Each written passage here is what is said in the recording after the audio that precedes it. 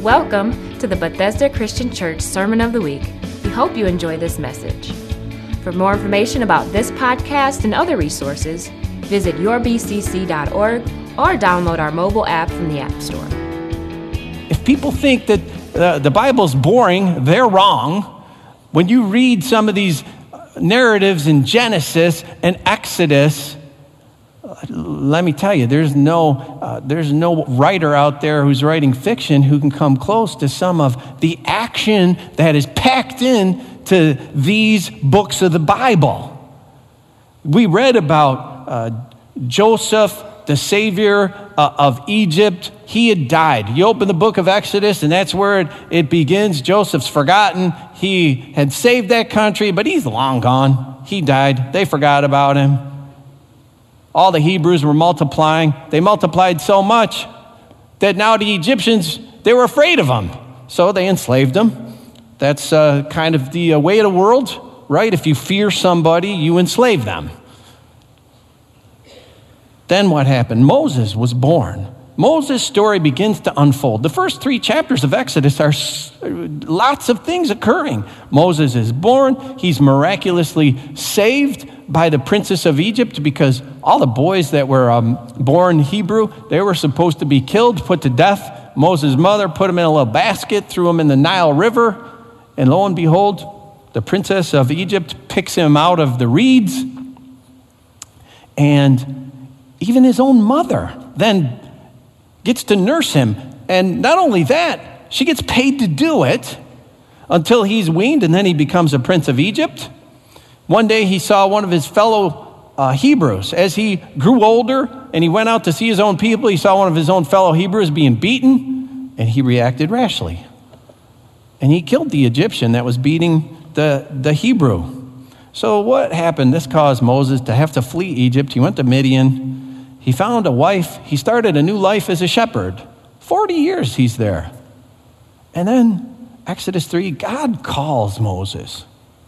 What did he put before him? He put before him a bush on fire, but not being consumed. Well, that would catch anybody's eye.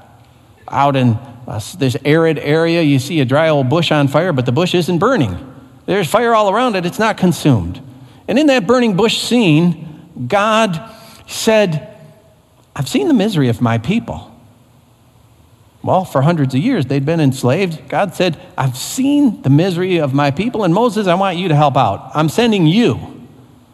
Now, Moses, he was a little sheepish, wasn't he? Did you read all his excuses? Oh, I can't do it. God, I can't do it. I stutter and all these things, right? There was this back and forth with Moses questioning God. I find that to be pretty bold. I don't know if I'd have been standing there in the burning bush and God said, take off your sandals, it's holy ground. Moses had the brass to talk back to God. I think I would have just passed out. I would have been like one of those in the Bible that said they just passed out dead. That's what would have happened, I think. I don't know how he did it. He stood there questioning God. And God answered the man too, which was pretty interesting. And then one point Moses said, if I go to my people, they're going to ask, what's your name? What is your name?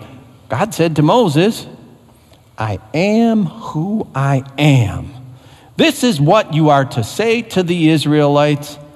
I am has sent me to you. Now, what does that mean? I am. Well, then we read this, the very next verse, it's Exodus 3:15. And Exodus 3:15 says, God also said to Moses, say to the Israelites, the Lord, the God of your fathers, the God of Abraham, the God of Isaac, the God of Jacob, has sent me to you. This is my name forever. The name you shall call me from generation to generation. He began that sentence by saying, the Lord. And in most of your English Bibles, it will be capital L, capital O, capital R, capital D. The Lord, the God of your fathers, has sent me to you. This is my name. He said, I am who I am. It was an explanation of this name, Lord. It it's a declaration. This I am, it's a declaration of self-existence. I am because I am, not because of you, not because of anything else, not because of any other power. And it explains the name that God shared with Moses. Say to the Israelites, the Lord has sent me to you. This is my name forever, the Lord. And it means self-existent. God is self-sufficient. He is self-existent. He was not created. There's nothing outside of God that he relies on. Nothing that he needs outside of his self-existence and his self-sufficiency. Now, to us who have been created, it doesn't compute. Our minds struggle to comprehend it. It is incomprehensible. But this is what he said to Moses. I'm the self-existing one. My name is the Lord. And that word, Lord, in Hebrew, it's Jehovah. It's Jehovah, and it means self-existing. So the self-existing, self-sufficient Jehovah, the Lord who is God, he sent you, Moses. And Moses went. Even though he had all his excuses, he went. And if you continued to read through chapter 15, you read all the wonders that the Lord did before the Egyptians. And how the Hebrew people, they walked out of Egypt.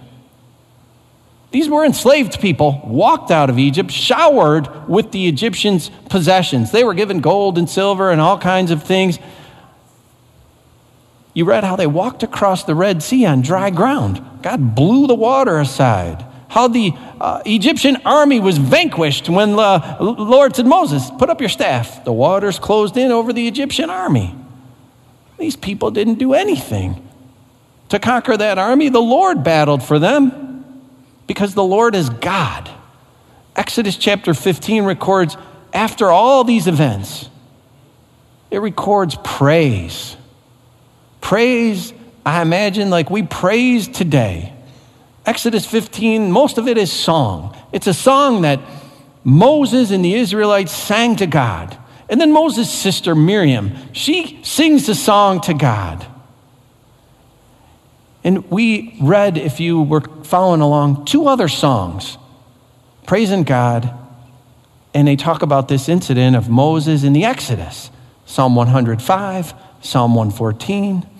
I want to look at Psalm 105. I want to remind us of some of the verses that we read. The first 7 verses, it's a long psalm. I want to read to you and rehearse again verses 1 through 7. And again, if you read them, you know the rest of the psalm is all about God's wonders and what he did for his people, and especially that Exodus.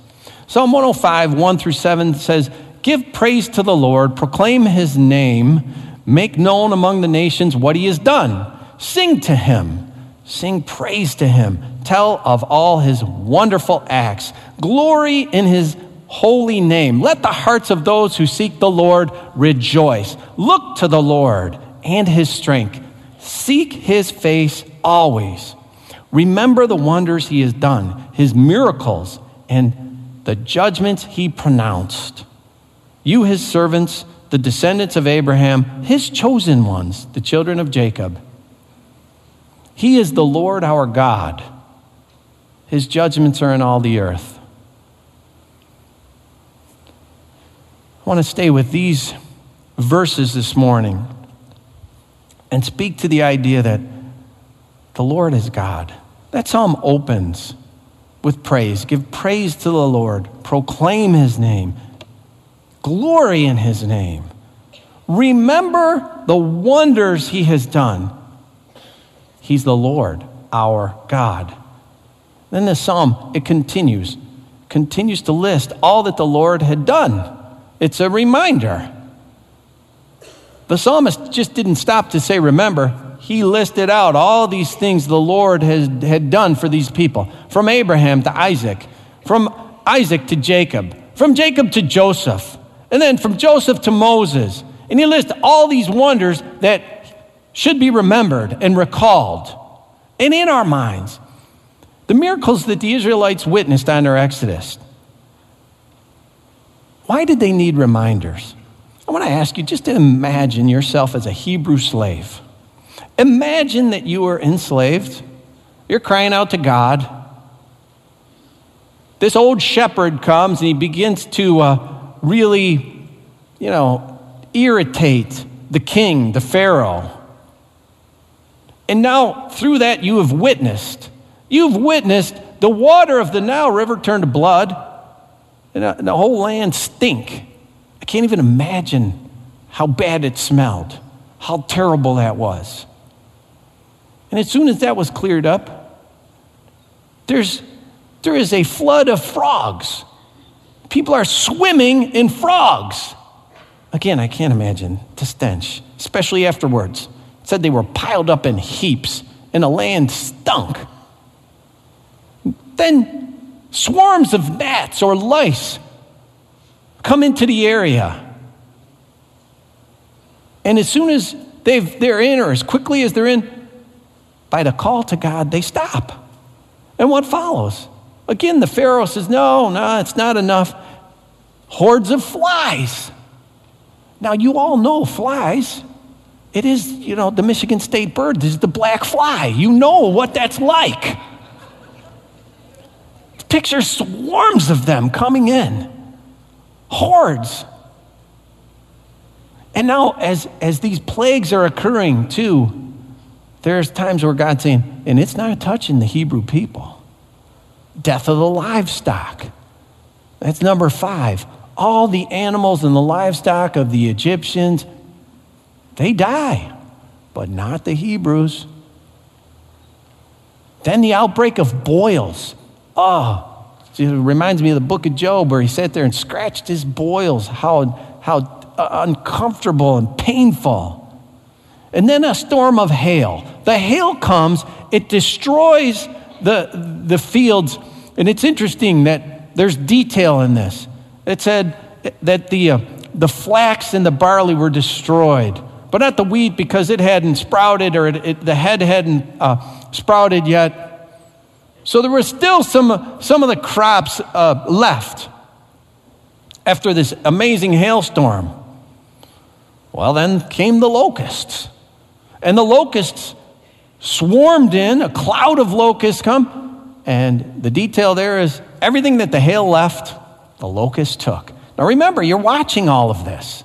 You're observing all this. One comes and it goes. Moses is praying.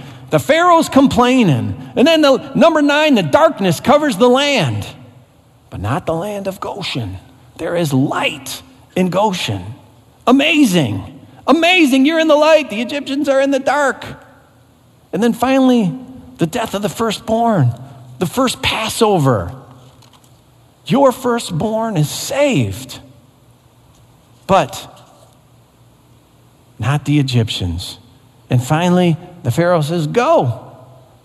And you go, and all these Egyptians pile on their gold and silver on you. You get to the Red Sea. You're facing the Red Sea. The Red Sea's in front of you. The army of Pharaoh comes up behind you. Then what? You witness the sea part, and you march across on dry ground. I want to ask you a question. Will you forget that? How long until you forget all that? Are you going to remember that for a day, a month, a year? What is the limit on your memory? It's 3 days. In 3 days, you'll forget. That's how long it takes to forget all of that. That's the limit of memory. Exodus 15, after they have praised God, crossed the Red Sea, all these plagues, Moses and the people sing this great song. Miriam sings her song, the closing of Exodus 15. Exodus 15:22, it says, "Then Moses led Israel from the Red Sea, and they went into the desert of Shur. For 3 days they traveled in the desert without finding water. When they came to Marah, they could not drink its water because it was bitter." That's what Marah means. That's why the place is called Marah. So the people grumbled against Moses, saying, "What are we to drink?"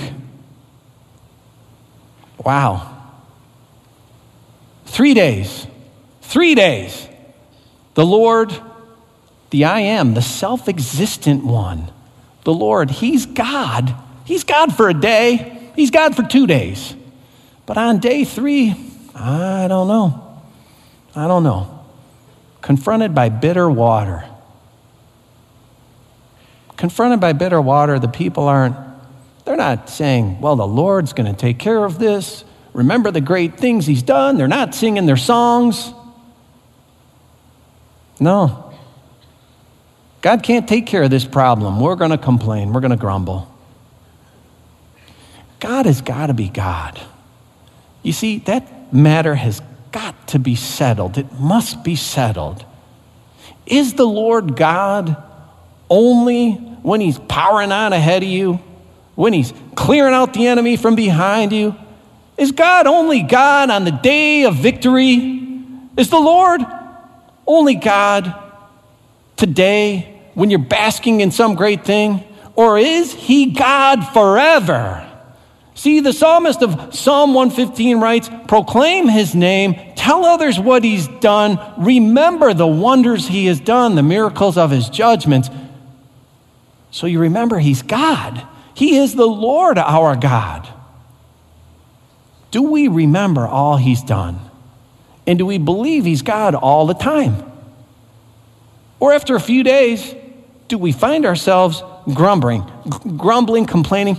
This is foundational. This is an essential. Have you settled it once and for all? Not just today, but every day. Not just this minute, but every minute, that the Lord is God.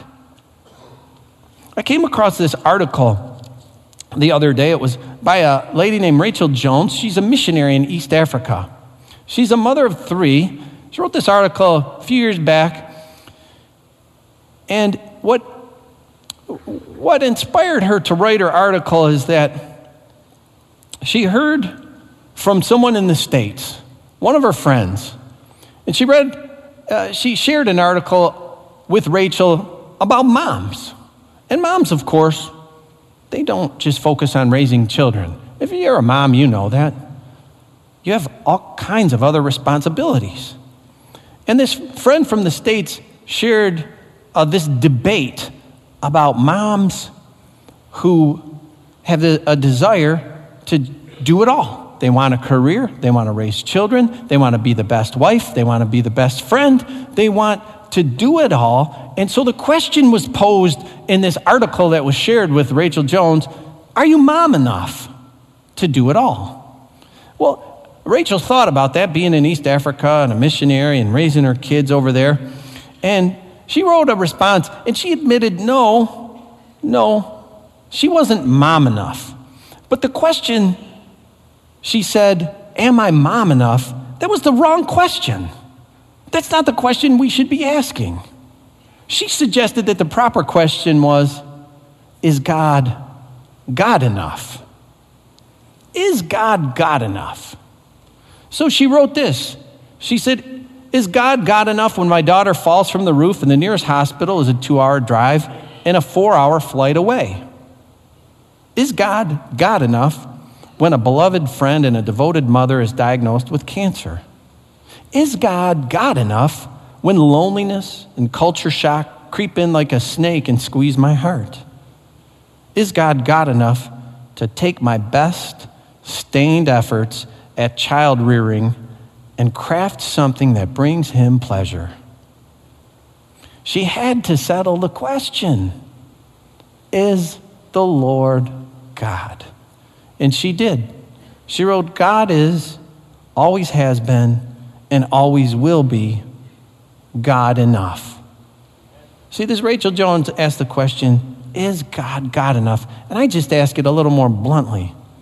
Is the Lord God? He can't be looked to as God when we're smiling. Only when life is light and bright and things are going well. He must be God at all times. He's got to be God when life is dark and when life is heavy. And this is the trouble with the people of Israel. It was their trouble. They praised God in the good times. They praised God for saving them. We praised God all together today. Wednesday's 3 days from now. Is God still going to be God? Because 3 days from their praise and their worship, they were depressed, they were discouraged, they were facing bitter water. And all the miracles that they could claim, all that they could stand on, it seemed to have quickly evaporated. They had forgotten it all those plagues from Egypt, all the hand of God that had saved them, and where the Israelites were spared. They observed the first Passover where their children were not touched. And the Lord said in Exodus 13, all the firstborn males of your livestock belong to the Lord. Why did he say that? Because he wanted them to remember. He said, this is for your children, so that they would never forget the miracles of God. So every time you have the first male in your livestock that's born, you must sacrifice that to me. So you remember what I've done. And yet 3 days they forget. They forgot all those miracles. Well, those miracles are miracles, though they didn't claim them, we can. We can claim those. We can say that God did those. As much as he did those for the Hebrews, he did them for us. And we can claim so much more. If you've been reading, you've read Galatians, the book of Galatians we completed a week ago, we read chapter 3, and it said, if you belong to Christ, you are Abraham's seed and heirs according to the promise. You have those promises. Those miracles should mean as much to you as they did to those Hebrew people. We share in all what God did for the people from Abraham forward. But we have an advantage. We have an advantage in knowing the better plan. We have advantage in knowing the perfect plan. We have the advantage of knowing the eternal plan, the new covenant in Christ Jesus. The remembering and the recalling that we did earlier this morning, the recalling of Christ at the cross, our remembering of the sacrifice that Jesus made when he died for us, the final sacrifice. He was the final Passover because he was the perfect sacrifice. None need to be repeated ever again. The first Passover account in the book of Exodus, it was a foreshadow of Jesus and his final sacrifice. God didn't spare his firstborn son, Jesus. You're going to be reading next week from the book of Philippians. And I'm just going to skip ahead to a few verses from Philippians 2. They say this, that Jesus, being found in appearance as a man, he humbled himself by becoming obedient to death, even death on a cross. That's Philippians 2:8. He humbled himself by becoming obedient to death, even death on a cross. And it continues, therefore God exalted him to the highest place and gave him the name. The name, remember that. Remember the name we heard earlier. God gave him the name that is above every name. That at the name of Jesus, every knee should bow in heaven and on earth and under earth, and every tongue acknowledge that Jesus Christ is Lord, to the glory of God the Father. God's only Son, Christ. He died to win us peace with God. Took care of the sin, took care of everything. He was resurrected. God exalted him to the highest place. Jesus Christ is Lord. That's what Paul wrote to the Philippian church. Jesus Christ is Lord. He is Lord, our God. Or is he? Have you settled it? This was the problem with Israel in the Old Testament. They didn't settle it. Constantly complaining, forgetting God. And this is the problem in the New Testament too. Again, if you've read the book of Galatians, this was the issue in the New Testament. They had not settled that Jesus Christ was Lord. At least not all the time. Maybe he was Lord one day, and the next day he wasn't. Paul wrote to that church, and he said, I am astonished that you are so quickly deserting the one who called you. So quickly deserting. What does that mean? They didn't see him as Lord. They hadn't made him Lord. Jesus Christ wasn't Lord God. The Lord Jesus was not holy God, just partly, just sometimes. They were seeking other ways of righteousness. Others had come in and confused them. Paul wrote, you're turning back to weak and miserable forces. Do you wish to be enslaved by them all over again? You're observing special days, and you're observing special months, and you're observing special seasons and special ceremonies, all to win you righteousness that Jesus Christ the Lord has won for you. See him as God. I fear for you, Paul wrote. I fear for you that somehow I've wasted my efforts on you because they had wandered from Jesus Christ as Lord. They had been distracted from this, the foundation. He's God. He is the Lord God. This is why they stalled out. This is why they were not growing. They hadn't settled it once and for all. And sometimes we get distracted too. Is Jesus the Lord God every day, all day? Is he the Lord when you wake up in the morning? Is he the Lord when he rescues you? Of course he is. When you've had a high time, when you have a testimony, Jesus is Lord. He's Lord when he answers and he saves the day, isn't he? He's Lord when you overcome. He is Lord in the triumph. Of course he is. But is he Lord when you're falling apart? Is he Lord when the world seems to start to crumble? Is he Lord when the water turns bitter on you?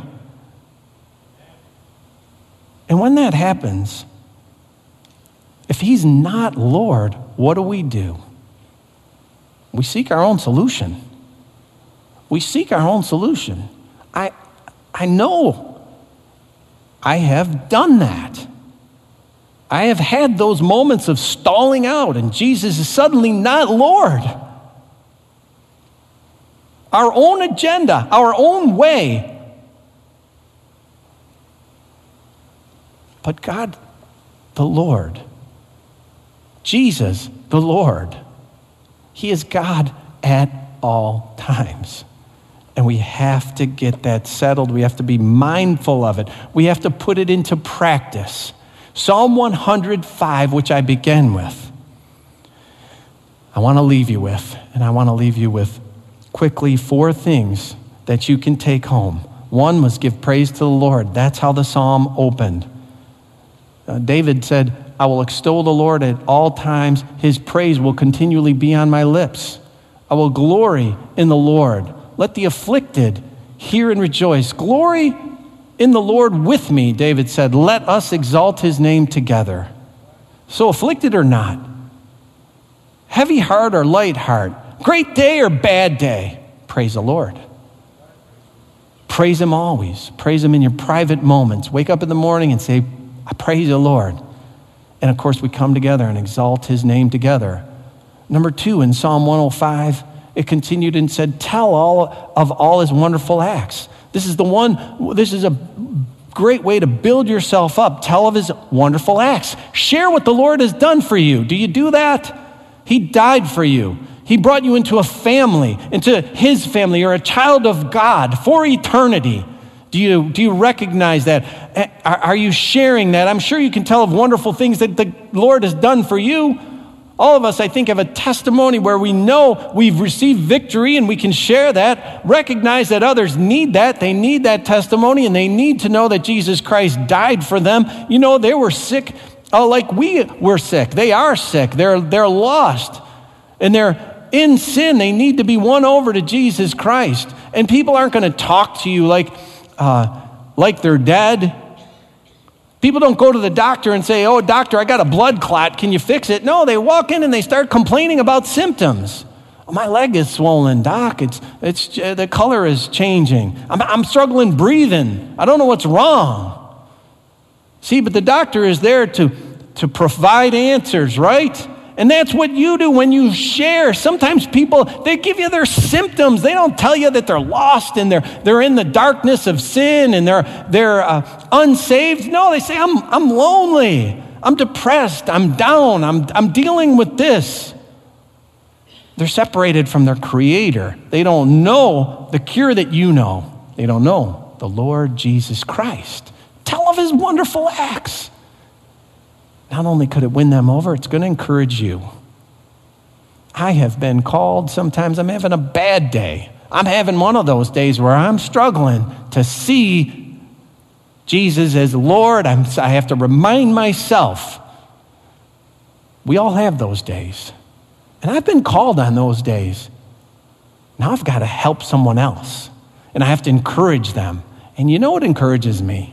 When you preach to someone else, you can preach to yourself too. When you tell someone else of the wonderful acts that God has done, you can encourage yourself and be lifted too. So when you lift another and you tell of his wonderful acts, you can lift yourself. Number 3, look to the Lord and his strength. This is what Psalm 105 said. Seek his face always in the tough time, in the test, in the trial, the difficult situation, when you're vulnerable and when you're confused. That's when we're pulled to rely on ourselves. That's when we're pulled to say, I can fix it.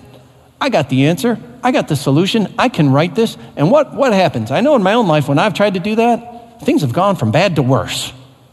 When I've tried to be the solution.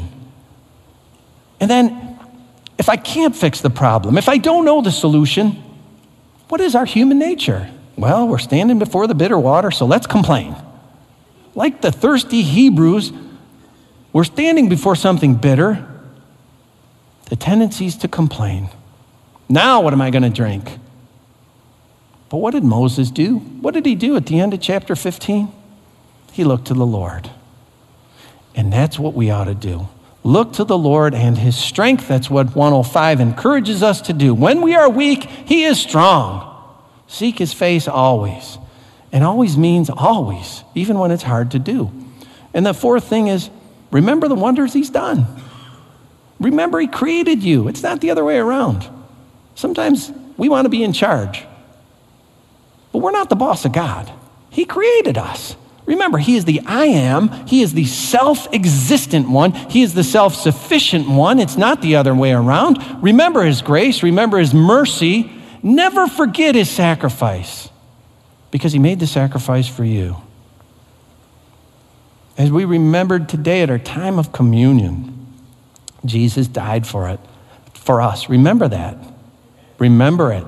Settle it today that Jesus Christ is Lord to the glory of God the Father. Always, always, always the Lord is God.